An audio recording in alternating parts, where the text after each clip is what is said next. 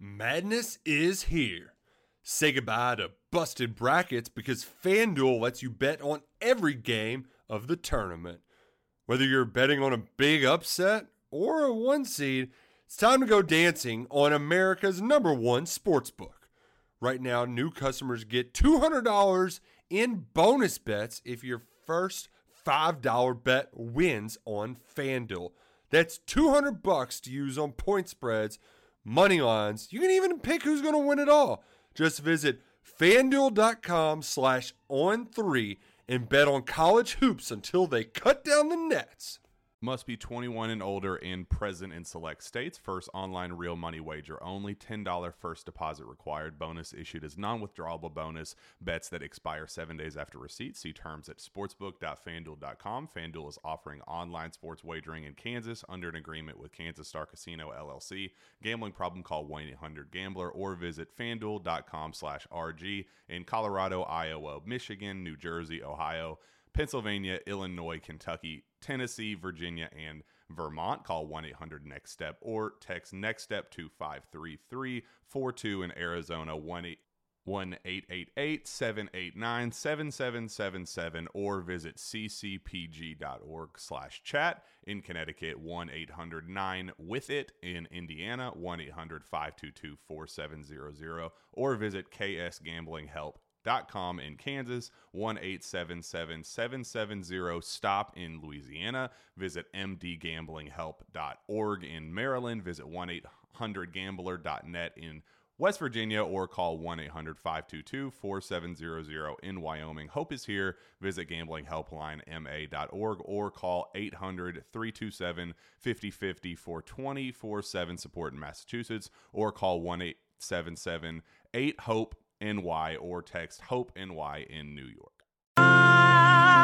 To see the hang-ups we have today, that we need to strive for liberty. Lift yourself on your feet. Lift yourself on your feet.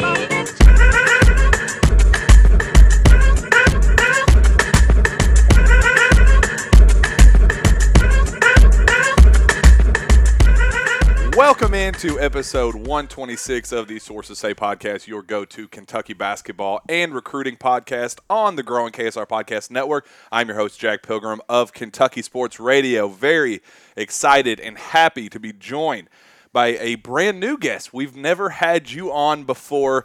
Big Blue Drew Brown of A Sea of Blue, the Kentucky Dad Pod. He is all over the place, puts out fantastic content, and he is up here with me in New York City.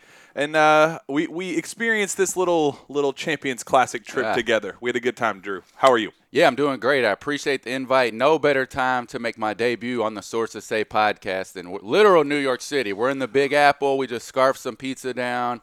It's always a late night with the Champions Classic. But, yeah, I'm excited to jump into it, man, and I appreciate you having me on.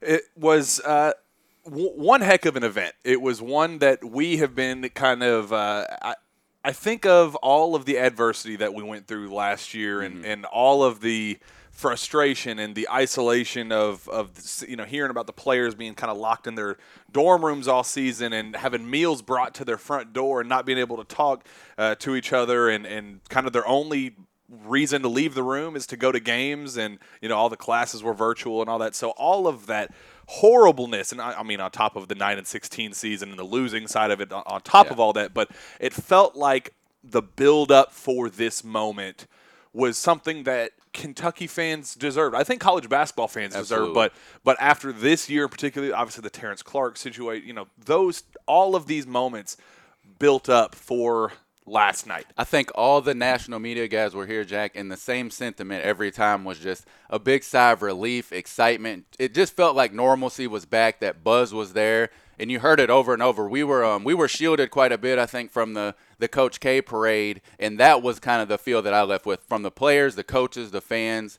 You could just tell they were excited to be back after COVID, and obviously, it doesn't get any bigger than bringing these 4 teams into Madison Square Garden for the first game of the season. I mean, we had every national media member you could possibly think of. We had practically the entire New York Knicks squad. We had celebrities everywhere you looked, between media people, local talent, NBA players, former Kentucky Wildcats, parents, coaches. I mean, scouts, everything. Yeah. They were all there. It was quite the atmosphere, and we got one heck of a show. It was one that ultimately did not end up going in Kentucky's favor. Duke defeats the Wildcats 79-71. Drew, this was a performance that I think kind of a polarizing one that I think divided the fan base quite a bit. No, that never happens. It isolated the fan base quite a bit, because I think there was this build-up and expectation after, as we said, last season's struggles and adversities, that they just needed to get that clean taste in their mouth. They had to get that winning feel again after everything they went through last season, and they didn't get that. And there were a lot of struggles, and there were a lot of clear flaws with this roster. But I think there was also the other half of the fan base that saw between the lines and saw the next level things that this team could work on, things that we knew about this team going into it, we knew that the front court issues were going to get exposed. We knew that Paolo was going to be Paolo, and we knew that Mark Williams was going to be a force at center. All those things that we knew about this squad going in, I think there were a lot of things that got confirmed with this team, but I think we also learned a lot of new things about this team, how they learn how to adjust and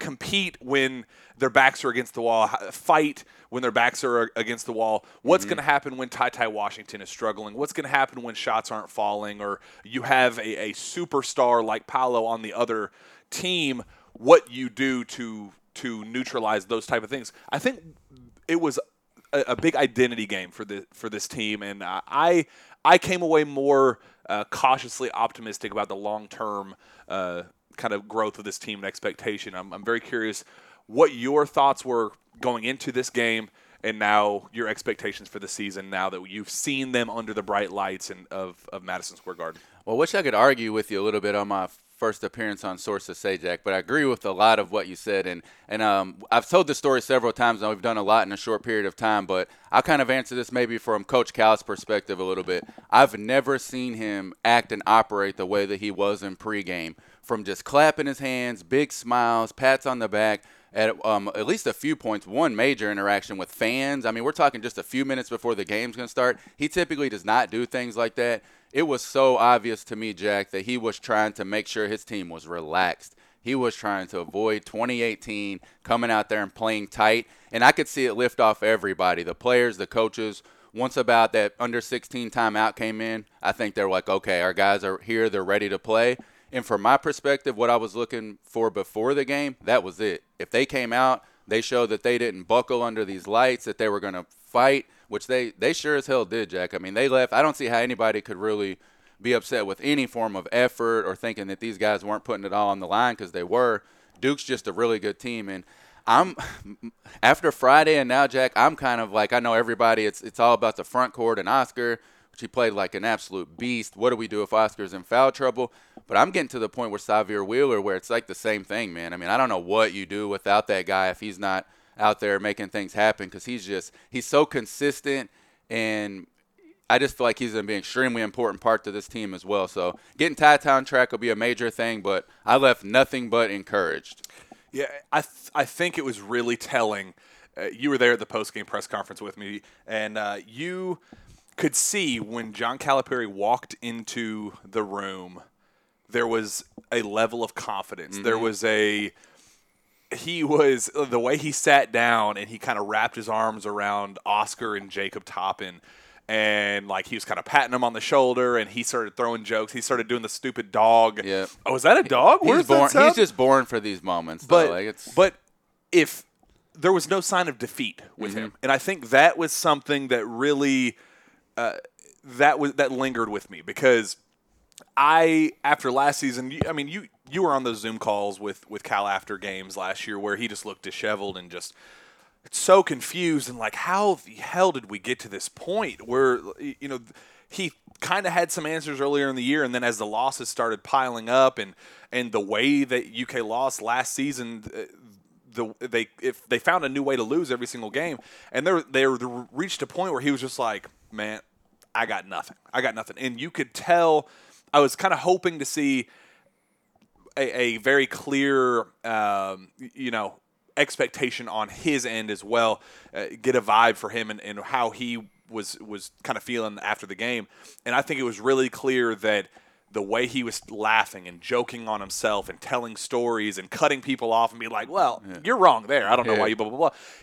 Cal was back to his normal Cal, and you could tell that he really likes this team. I think he's embracing the process with this team more so than after last season. I think that in particular is something that he's really enjoying is the process side of things. I want to say that he's changing his approach a little with this team, but part of me, Jack, wants to say maybe it's just how this team is being receptive to what he's bringing to them, because he's always been players first. And I'm telling you, you really get those sense of things when you're down there close to the games of like, that team, they wanted to win. And I know that sounds silly, but there's a difference in wanting to win, and you're leaning forward on the bench, you got your hands on your knees, you're patting your knees, you're really wanting your teammates to do well. I saw a very cohesive plan, even though this might come off wrong to guard Banchero, because it was Toppin and Brooks, and they were helping each other, and I really appreciated that. I think that either of them would have been fine with the other having success if it meant Kentucky won. And that to me is big. And I think Cal is feeding off his players' energy. And this team, by all indications, is really going to embrace the journey and continue to get better, which I think they did last night. And I want to ask you this, Jack. I've been anxious to get your take on this. Like, Duke played pretty well last night. I mean, Trevor Keels played out of his mind. Banchero had his game.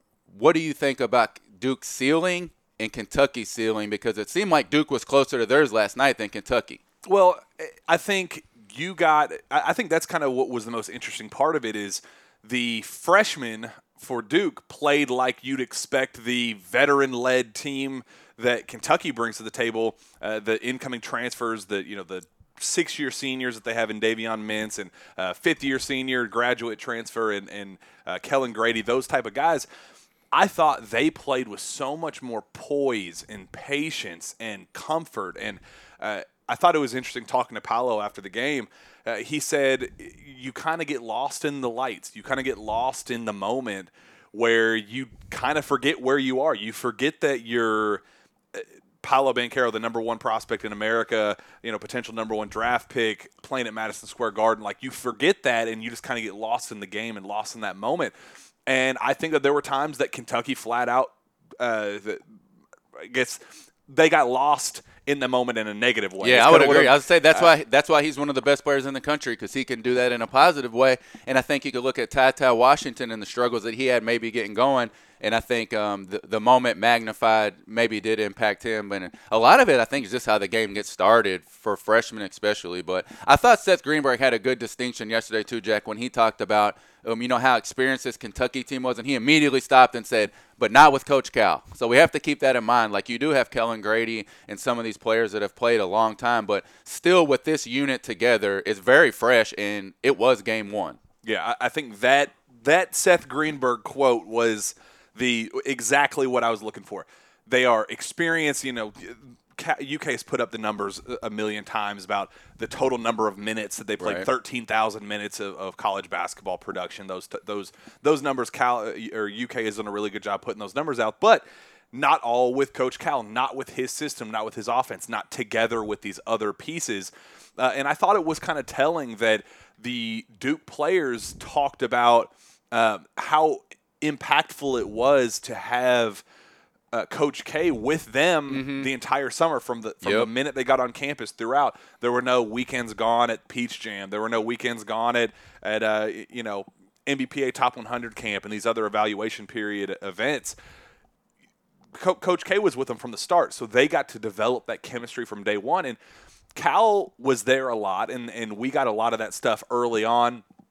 But I think it's also telling that I know, like, Kellen Grady showed up a little bit late on campus. Davion Mintz waited until July 1st to make his decision to come back to Kentucky. Oscar Sheboy had his travel issues. in terms of getting back to the States, and it took him a while. Then when he got back, he had to go into quarantine protocol and all that. So all of the timelines were inconsistent with this team in terms of when they got started and all that. And I think that wasn't the case with Duke. I think they all came in at the same time. They were there with Coach K from the start. So even with more college basketball experience on Kentucky's side of things, I think they had the more cohesive unit, undoubtedly. And I think that's why I think their ceilings are quite similar. And I think that's why you started seeing that. I thought it was really telling at the start of the second half how it was trading baskets back and forth. It was Duke leads by 1, Kentucky leads by 1, Duke 1, Kentucky 1. I mean, it was back and forth over and over and over again. And I think that kind of told the story is, like, we can hang with these dudes. Like, Kentucky can hang with these guys. It was just there at the end when, Trevor Keels got hot and Paolo kind of, when he came back from his cramps, he kind of got rolling again. So I definitely think it was just that Duke was ready for this moment. And I wrote a column on KSR as kind of a, like, there were fans online that were talking about this being 2022.0 and Ty Washington's the next BJ Boston. Why does he have a Porsche? And, stupid takes like that. And it's like, dude, this is the first game of the season. Ty Washington played phenomenally in the exhibition games. And that was the first time we've ever seen him in a competitive setting play poorly. Like, you need to understand that was the outlier, not the norm. Right. So when we start getting that continuity, and I think these next couple weeks, when the competition lowers a little bit, I think this is going to be a really impactful time for guys like Ty, for guys like Kellen Grady, even that Cal has talked about him, struggling with adjustments to the pace of the SEC and this level of basketball. I think these next couple weeks with these kind of bunny teams on the schedule are going to really allow Kentucky to find that footing and kind of close that gap with Duke that they clearly showed Tuesday night that there is a gap, and I think it's fair to admit that they're further along, probably more upper-end talent than what Kentucky has, but I think they're right there. My expectations are still very, very high with this team. I'm still overly optimistic about the long-term success of this team.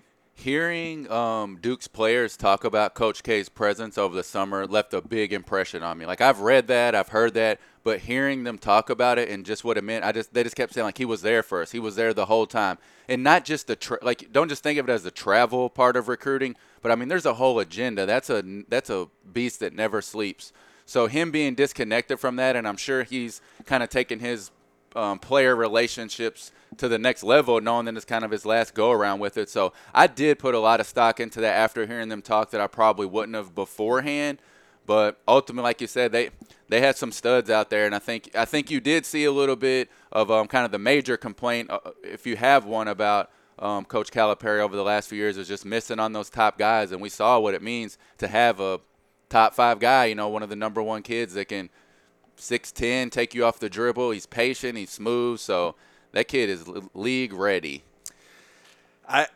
People that have been listening to this show from the start, I remember vividly watching Paolo at Peach Jam 2 years ago, and I remember I had a conversation with, now that he's gone, I don't think that this matters anymore. I had a conversation with Joel Justice, and he said Paolo would start on this team right now. Yep, I saw him as a junior and remember saying I genuinely thought he could be a conference, all-team conference type player in any league when he was a junior. I was really surprised he didn't reclass and do all that, because he is just he's a man-child, and specifically his patience too, Jack. Like, he's emotional on the floor, but he kind of keeps a stone face. He knows what he's going to do. He has great footwork. He doesn't force too much.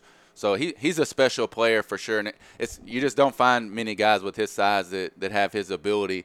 And I know Cal made the comment after the game about, Keon just not being able to guard him, which was why he played 11 less minutes than any other starters. And let's give him a little bit of a pass and move on that, because I don't think there's many people. Jacob Toppin might have guarded him a little better, but ultimately that guy's he's going to get his on anybody in college basketball. The thing about Paolo that's so freakish and disturbing, really, as a Kentucky fan, is when he was that moment, junior year of high school, when we saw him play, it was all post-oriented. He was like P.J. Washington level of college readiness, where he was just so polished inside that like that's where he got his. And I saw him as that type of player. It was like, oh man, he's just gonna eat down low. I mean, he's just a monster.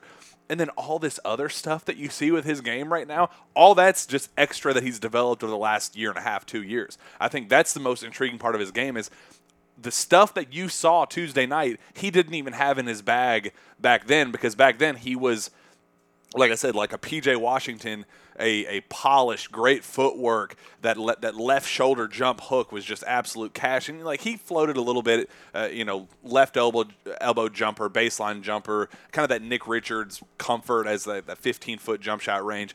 That's where he thrived. But this whole inside out, bringing the ball up the floor and like driving from the perimeter and hitting open jump shots from the top of the key, those things that he's added to his game, I mean, he's got a whole new bag of tricks every time I see him play, and it makes me just kind of quite worried about the future of college basketball the rest of this season, and then especially when he gets to the league, because I think he's going to take the league by storm. I think he's clearly the number one pick in the draft. And I know everybody kind of likes Chet Holmgren and all that, but there's not a player that I've seen in a very long time that plays like Paolo, and Kentucky just unfortunately had the task of taking him on day one, game one. Well, it's probably a lot easier for him, too, when you play with the Mark Williams. I mean, you pair them two together, and that's a problem. And I think Trevor Keel's probably – I mean, he kind of played out of his mind last night. So pairing those three together, it's tough when they play well. But, again, Kentucky was right there. And I think one thing that's being dismissed, like getting back to the game itself, was that, like, Kentucky was one gritty run away from making that game really interesting. And, again, it was like some Mark Williams-type tip balls in the paint that, contributed some of those 7 turnovers for Xavier Wheeler. So they're right there, but there'll need to be some stuff that they can tighten up. And one thing that worries me, and I want to throw this one back to you, Jack, is that we talked about this a lot before. If Kentucky lost this game, it's going to be kind of hard to get up for these next 6 or 7 games until we kind of get into that Notre Dame, Ohio State, Louisville stretch. So even if they whack some folks, I think there'll still be a certain, portion of pessimism, I guess, just because of the opponent.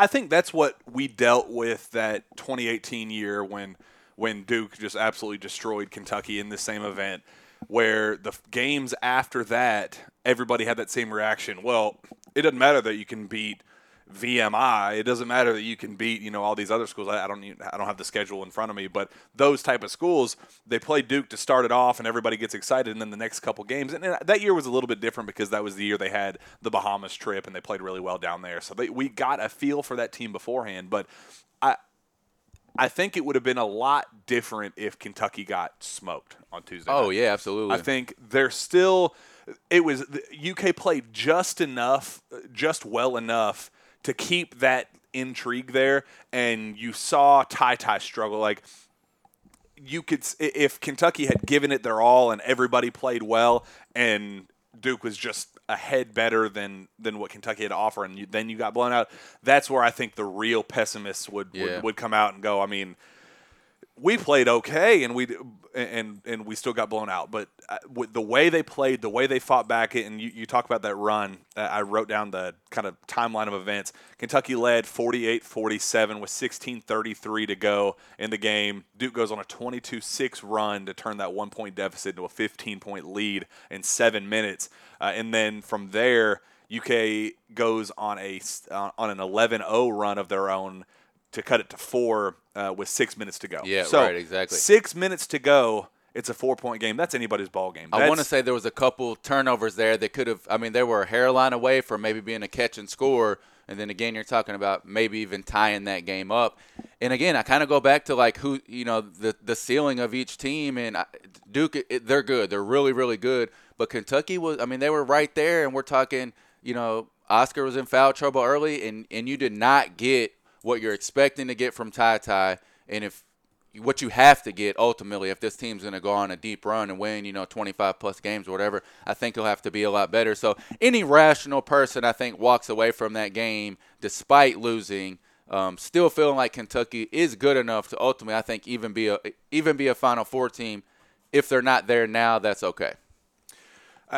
I'm curious What are you optimistic about going into this next stretch of games? What were your biggest takeaways that made you go, okay, this is why Kentucky can still be a contender this year? What did you watch last night that made you go, that right there? That's why Kentucky's going to still be at the top of the pack in the SEC, contend, make a deep run of the tournament. Just kind of where that optimism stems from. I might answer very differently than a lot of people would, but I'll take it back to Friday night's exhibition game and the fact that Kentucky would have suffered a historically bad loss had it not been for Wheeler, period. If he's not in there doing what he was doing, ball hawking, they lose that game to Miles College, which is an absolutely insane thing to say. And I remember saying after that game, Jack, I think I told you or somebody because they had made a comment, about 2018, Kentucky can't get blown out. And I said, it's hard for me to imagine this team getting blown out with him on the floor just because of how he's surprised me so much. I knew he was going to bring some kind of being a catalyst on offense, bringing some playmaking ability, but just his knack for the game and his leadership on the court. And anybody was going to struggle with Trevor Keels last night, but I think you're not going to run into as many guards that are as strong as him. So he's going to I basically feel bad for whoever's going to try to bring the ball up the floor against him, throughout this season. So optimism-wise, he's a lot better than I thought. So I think, get Ty playing up to the level that we assume he will.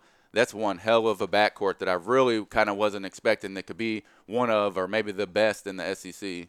Yeah, I completely agree. I think you look at Oscar as a dude that I thought would be limited to an 8-8 type guy, 10-10 type guy. He'll get his double-doubles, but it'll be 10-10, 12-10. Yeah, he's not going to 17-19 on right. Duke. Right. When he goes out there and the way he patrolled the paint and just gobbled up every single loose rebound, it was unbelievable. And I think it was really telling that Coach K, who called him like Shuby or something. It was like, oh God. Yeah. No, Subi.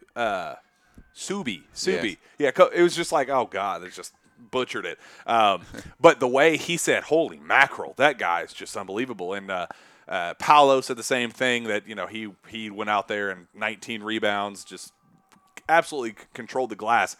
He was way, way better than I ever gave him credit for. I mean, you guys have heard me on the show. I think it was a massive mistake that Kentucky didn't go after Kofi Cockburn harder, and I thought that there was a way that those two could play together. Jack, I haven't even thought about it, man. How would that game have went last night if Kentucky had Kofi? I hadn't thought about it. That would have been a slugfest. Well, that's kind of my thing. Kentucky right now doesn't have a guy that you could just throw the ball to and just let him go to work. Anybody. I mean, perimeter, front court, anybody. Oscar's a cleanup guy at heart, and I still think maybe if you have to stagger the minutes some way, but I still think that they could have played together. And I don't want to go, woulda, coulda, shoulda. This is not a real thing. We got to deal with what we did in this. But I did have that thought during the game where it's just like, damn, man, like that.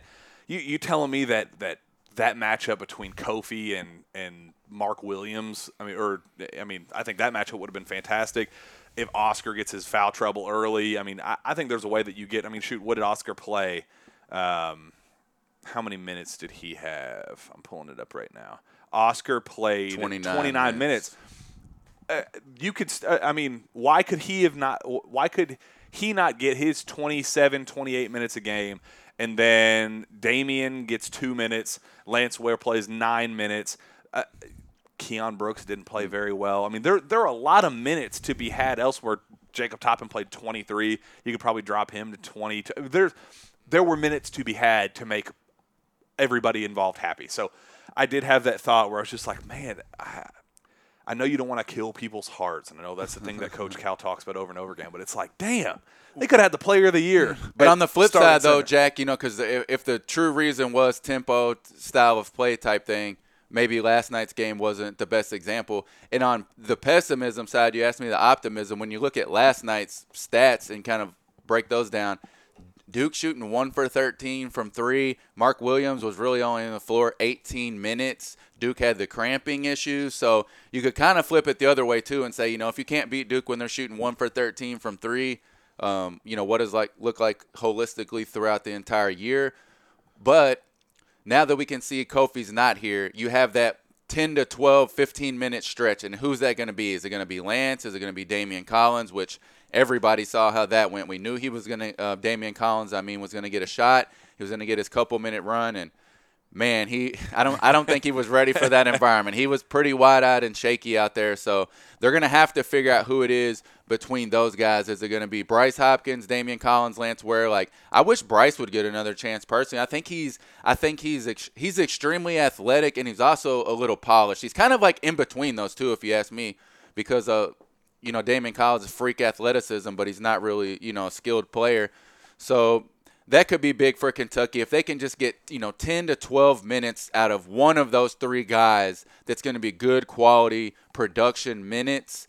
That could offset a little bit the front court worries that everyone has, and they're justified at this point. And here's the deal: Kentucky will not play another front court like what Duke has. There's not another Paolo Banchero in the world, and there's sure as hell not another Mark Williams and Theo John sitting next to said Paolo. That is a one of one front court in college basketball. And I think that's something that's the worst. And I know that Oscar's not going to put up 17 and 19 every single game, so there's a little adjustment there. But the competition level will never be as high as it was last night. So I think that's something that we also need to realize that if that's the worst it's going to be all season long, I'll take my chances.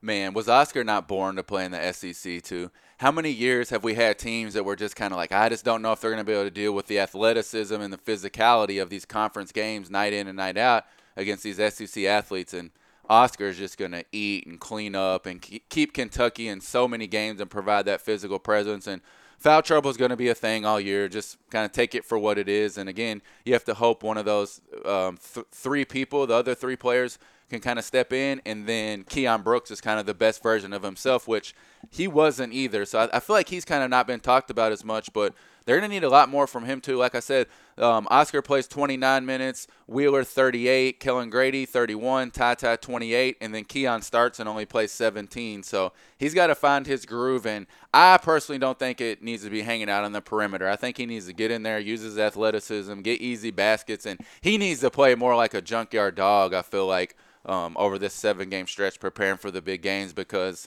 that's what Kentucky needs. They really need that to complement Oscar. That's my issue. That I love Keon. I think he's a fantastic piece. And I was hard on him a little bit last night, but again, he was guarding Paolo. Like, everybody in America is going to struggle against Paolo. Jacob Toppin came in. He did a little bit better, as you said, but still struggled in his own right.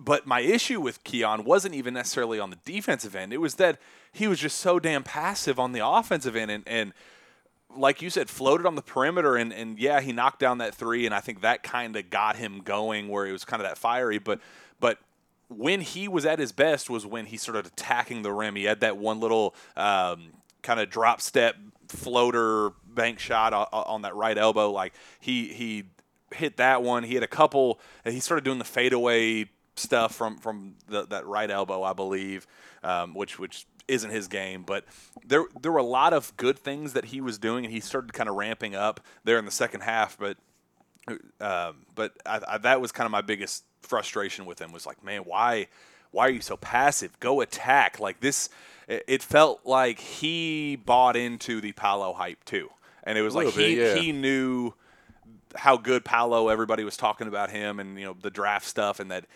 It felt like he just wasn't ready for that moment, and I just expected more out of him. I got to be totally honest. Well, aside from Damian Collins, who we know is seemingly a longer-term project now, Keon Brooks was the only player besides Oscar that could have went in there and rebounded with their bigs. I mean, I've taken some incredible pictures of him where, he can leap so high. He's a pogo stick. So he did a few times. He went in there and had some impressive rebounds a few times. But in a game like that, that's what they need him doing. They don't necessarily need him finessing it up. Like, they need him to go in there and mix it up, and then, like you said, kind of use his offensive package to get buckets. So Keon, I think, is a guy along with Ty that equally, they got to get these guys going. That'll lead to our final little segment here, because we got to get to the airport and get ourselves out of New York City. Little LaGuardia action, yeah, get out of the city here. So what are let's say the three things that you need to see in this next stretch of games against weaker competition that will kind of get you that, kind of like they've righted the ship, things are good, things are all fine and dandy. What are kind of your 3 things that you need to see from this group to kind of get that optimistic, to leave the bad taste out of your mouth from Tuesday night and kind of get that momentum moving forward? My first one will probably be what everyone would say, and it's get Ty going. I think that's critically important. Again, you're not going on a deep run in March without his services and him playing up to his potential. So that's number one. That was an easy one. Secondly, I still say Kentucky shot the ball pretty well last night, but I still got to say shot making. I mean, I think they were 37% from the field, so we took 16 more shots than Duke, still lost the game. So that's something to me. I still want to see them shoot the ball well. I know Kellen Grady's, kind of proven he can do that. Maybe we'll bring in C.J. Frederick, see what's going on. But I still want to see shot making. I think that, especially after last year, I might say that every time for the next 5 seasons. Like, I just want to see this team continue to kind of get easy offense. Maybe that's another way to say it, because that's, with the front court struggles and stuff we talked about, got to get easy offense. And the last one for me, I want to see them out-rebound every team they play up until about Notre Dame. If there's any, if we start like Oscar's in foul trouble 3 out of these 4 games, so, Lance is getting killed on the boards, and they're like, I want to see Kentucky out-rebound all these teams, all these weaker teams, regardless of how they do it, and preferably actually by committee. Yeah, I agree. I think if I were going to go one by one, I think one of Lance Ware and Damian Collins has to step up, and I think they need to use this time as crucial development time and just exposure time. I think you got to give Lance his playing time. You got to give Damian his playing time. I think that this is going to be really crucial to see what they are and what they can provide. Is Lance Ware ever going to be more than a third guy off the bench? I think he's center? on thin ice with the fans right now, too. He's in a weird spot with the fans being in year 2. I think I'd love to see him have some positive results coming up. Yeah, you need Damian to get his feet wet. Last night was not the setting for him, but you need to give him some opportunities to know what he is. What is Damian Collins? You got to figure that out, but I think Lance Ware, too. I mean, I think those 2 guys, you can't just rely on Oscar all season long. He will get in foul trouble. That will be an issue. That's something that Kentucky has to figure out, a backup plan in case that were to be the case. Ty is my other big one. Ty is a dude that finished 3 of 14, 0 for 2 from 3, 3 assists, 3 rebounds, no fouls, one steal, but I mean really didn't affect the game in a positive way at all Tuesday night, and I think that's something that really needs to get fixed. I think Cal put it in his head early, and I don't want to blame Cal.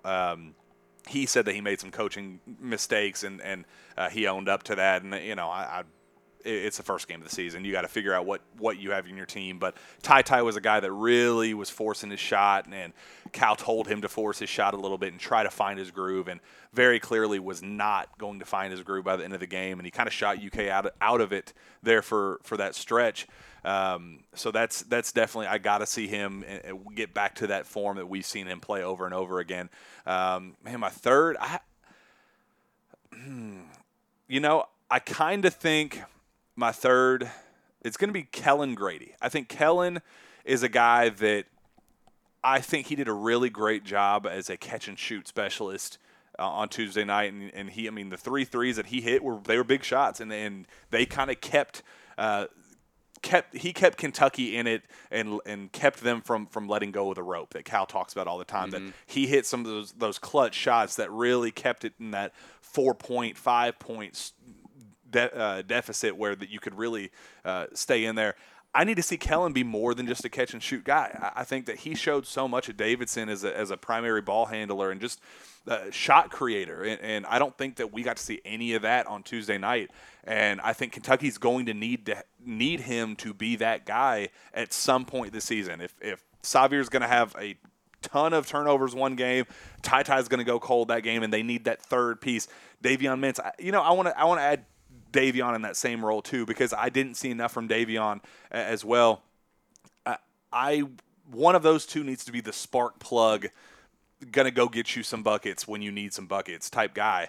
And Kellen got made the shots, but I need to see some more shot creation from him and penetration ability and finishing. He had that kind of floater across the lane where kind of that 5-6 Jack's footer. imitating it in the hotel. Yeah. Like, I know. I'm trying to emulate it, but I like that, and he missed. But those type of shots, I need to see him kind of explore his game a little bit more as a Wildcat, and Davion the same way. I think roll is going to be an issue for Davion this year. Yeah, I got to comment real quick just on your last point because you made some good ones. Like, Kellen Grady's bag has to be deeper than what we've seen, to your point. If you drop 2,000 points in Division I, like, he's got more in his bag. So I don't know if it's just him not being comfortable to use it yet, if it's scheme. But that was a great point because I think that he does. Well, I'd love to see his bag when what's in it because 2,000-point score, it's there. And then I don't really know how to put it, Jack, but being down there, man, there's something about Davion. His body language, like he just kind of seems a little checked out. He would be the one person that I wouldn't probably say what showed that level of engagement. And I don't really know his personality a ton. Obviously, we didn't get a lot of access last year. But as a guy who has kind of been the man for a long time, even last year, I would say he's probably the best playmaker on the team. I don't know if he's happy with his role or what's going on, but I think he made two good points with those two players because they could really add a great compliment to the backcourt. I think it was really telling talking to Davion last week. I asked him because secret is out. When Kentucky signed him, it was to be the complementary piece to Devin Askew. He was supposed to be the transitional piece for Devin as he developed throughout the season, and they were preparing for this big March run and thought that by the end of the year and end of SEC play and going into postseason play, that's when Devin was going to be ready to take off, and they needed Davion to be that placeholder until then, that he was going to be the transitional piece. And then when he's not that, the spark plug, kind of plug-and-play scoring piece off the bench. Right. That Jamal Crawford, Lou Williams type role where he's going to come in and he's going to be that bucket getter. And I thought this season when we saw a little bit of it the first Kentucky Wesleyan, I thought he found that role again. That was the perfect role for him because you had Xavier starting, you had Ty starting. You could bring him in when Kellen's struggling, or if somebody just needs a breather. He's going to come in and he's going to bang, bang, bang, give you a couple quick buckets and kind of keep that momentum flowing so there's not that drop off between first unit and second unit. He was supposed to be that leader of that second unit.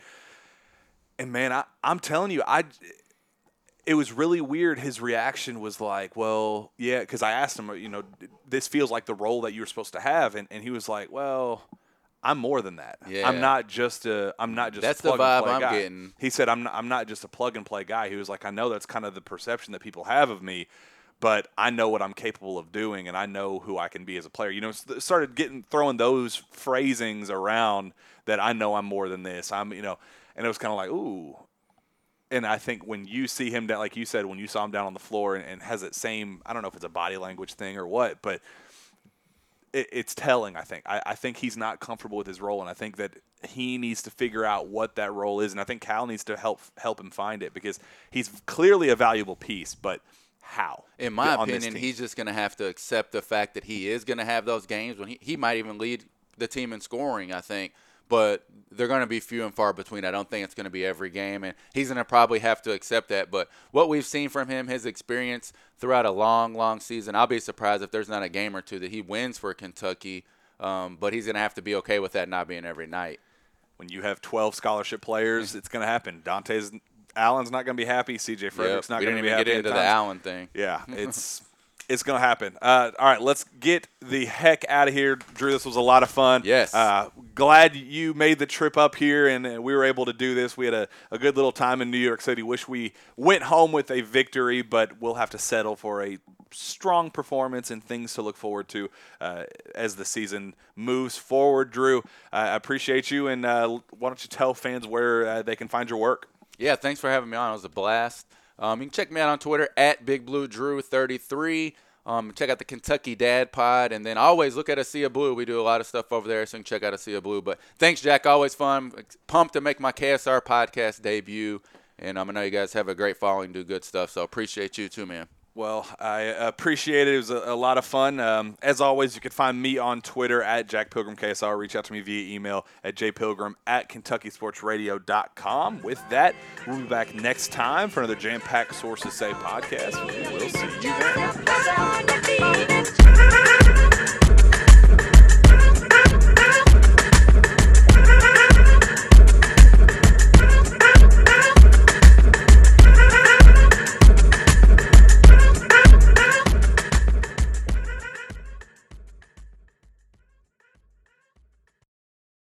Madness is here. Say goodbye to busted brackets because FanDuel lets you bet on every game of the tournament. Whether you're betting on a big upset or a one seed, it's time to go dancing on America's #1 sportsbook. Right now, new customers get $200 in bonus bets if your first $5 bet wins on FanDuel. That's $200 to use on point spreads, money lines. You can even pick who's going to win it all. Just visit FanDuel.com/on3 and bet on college hoops until they cut down the nets.